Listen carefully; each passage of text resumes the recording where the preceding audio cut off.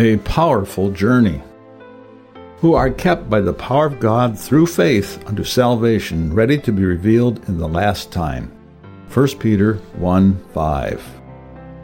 One of my favorite toys as a child was the remnant of an abandoned car that sat in the grass below our cow barn.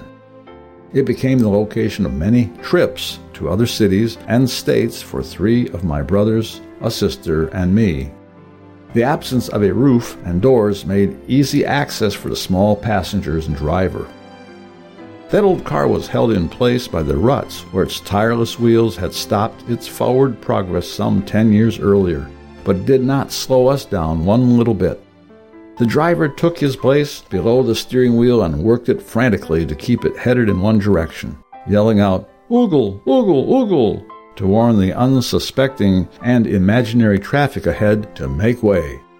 Since the gasoline supply had long since evaporated, there was nothing to generate power in the engine. That old car was going nowhere except in our imaginations. It was powerless.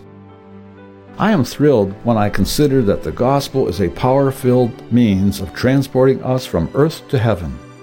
It was purchased with the precious blood of God's only Son, and like the song says, the blood will never lose its power.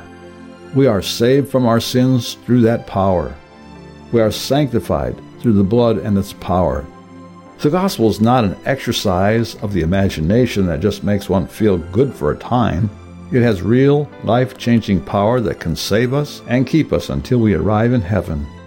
We will not find power like this anywhere else but in the Lord. When I see a deserted old car, I am reminded of my life before I gave it to the Lord. Thanks to God, I have been changed from a vehicle going nowhere to one filled with God's power and headed for heaven. Let's remember to thank Him today for that saving power that is real in our lives every day, and that it can keep us until we make our final destination.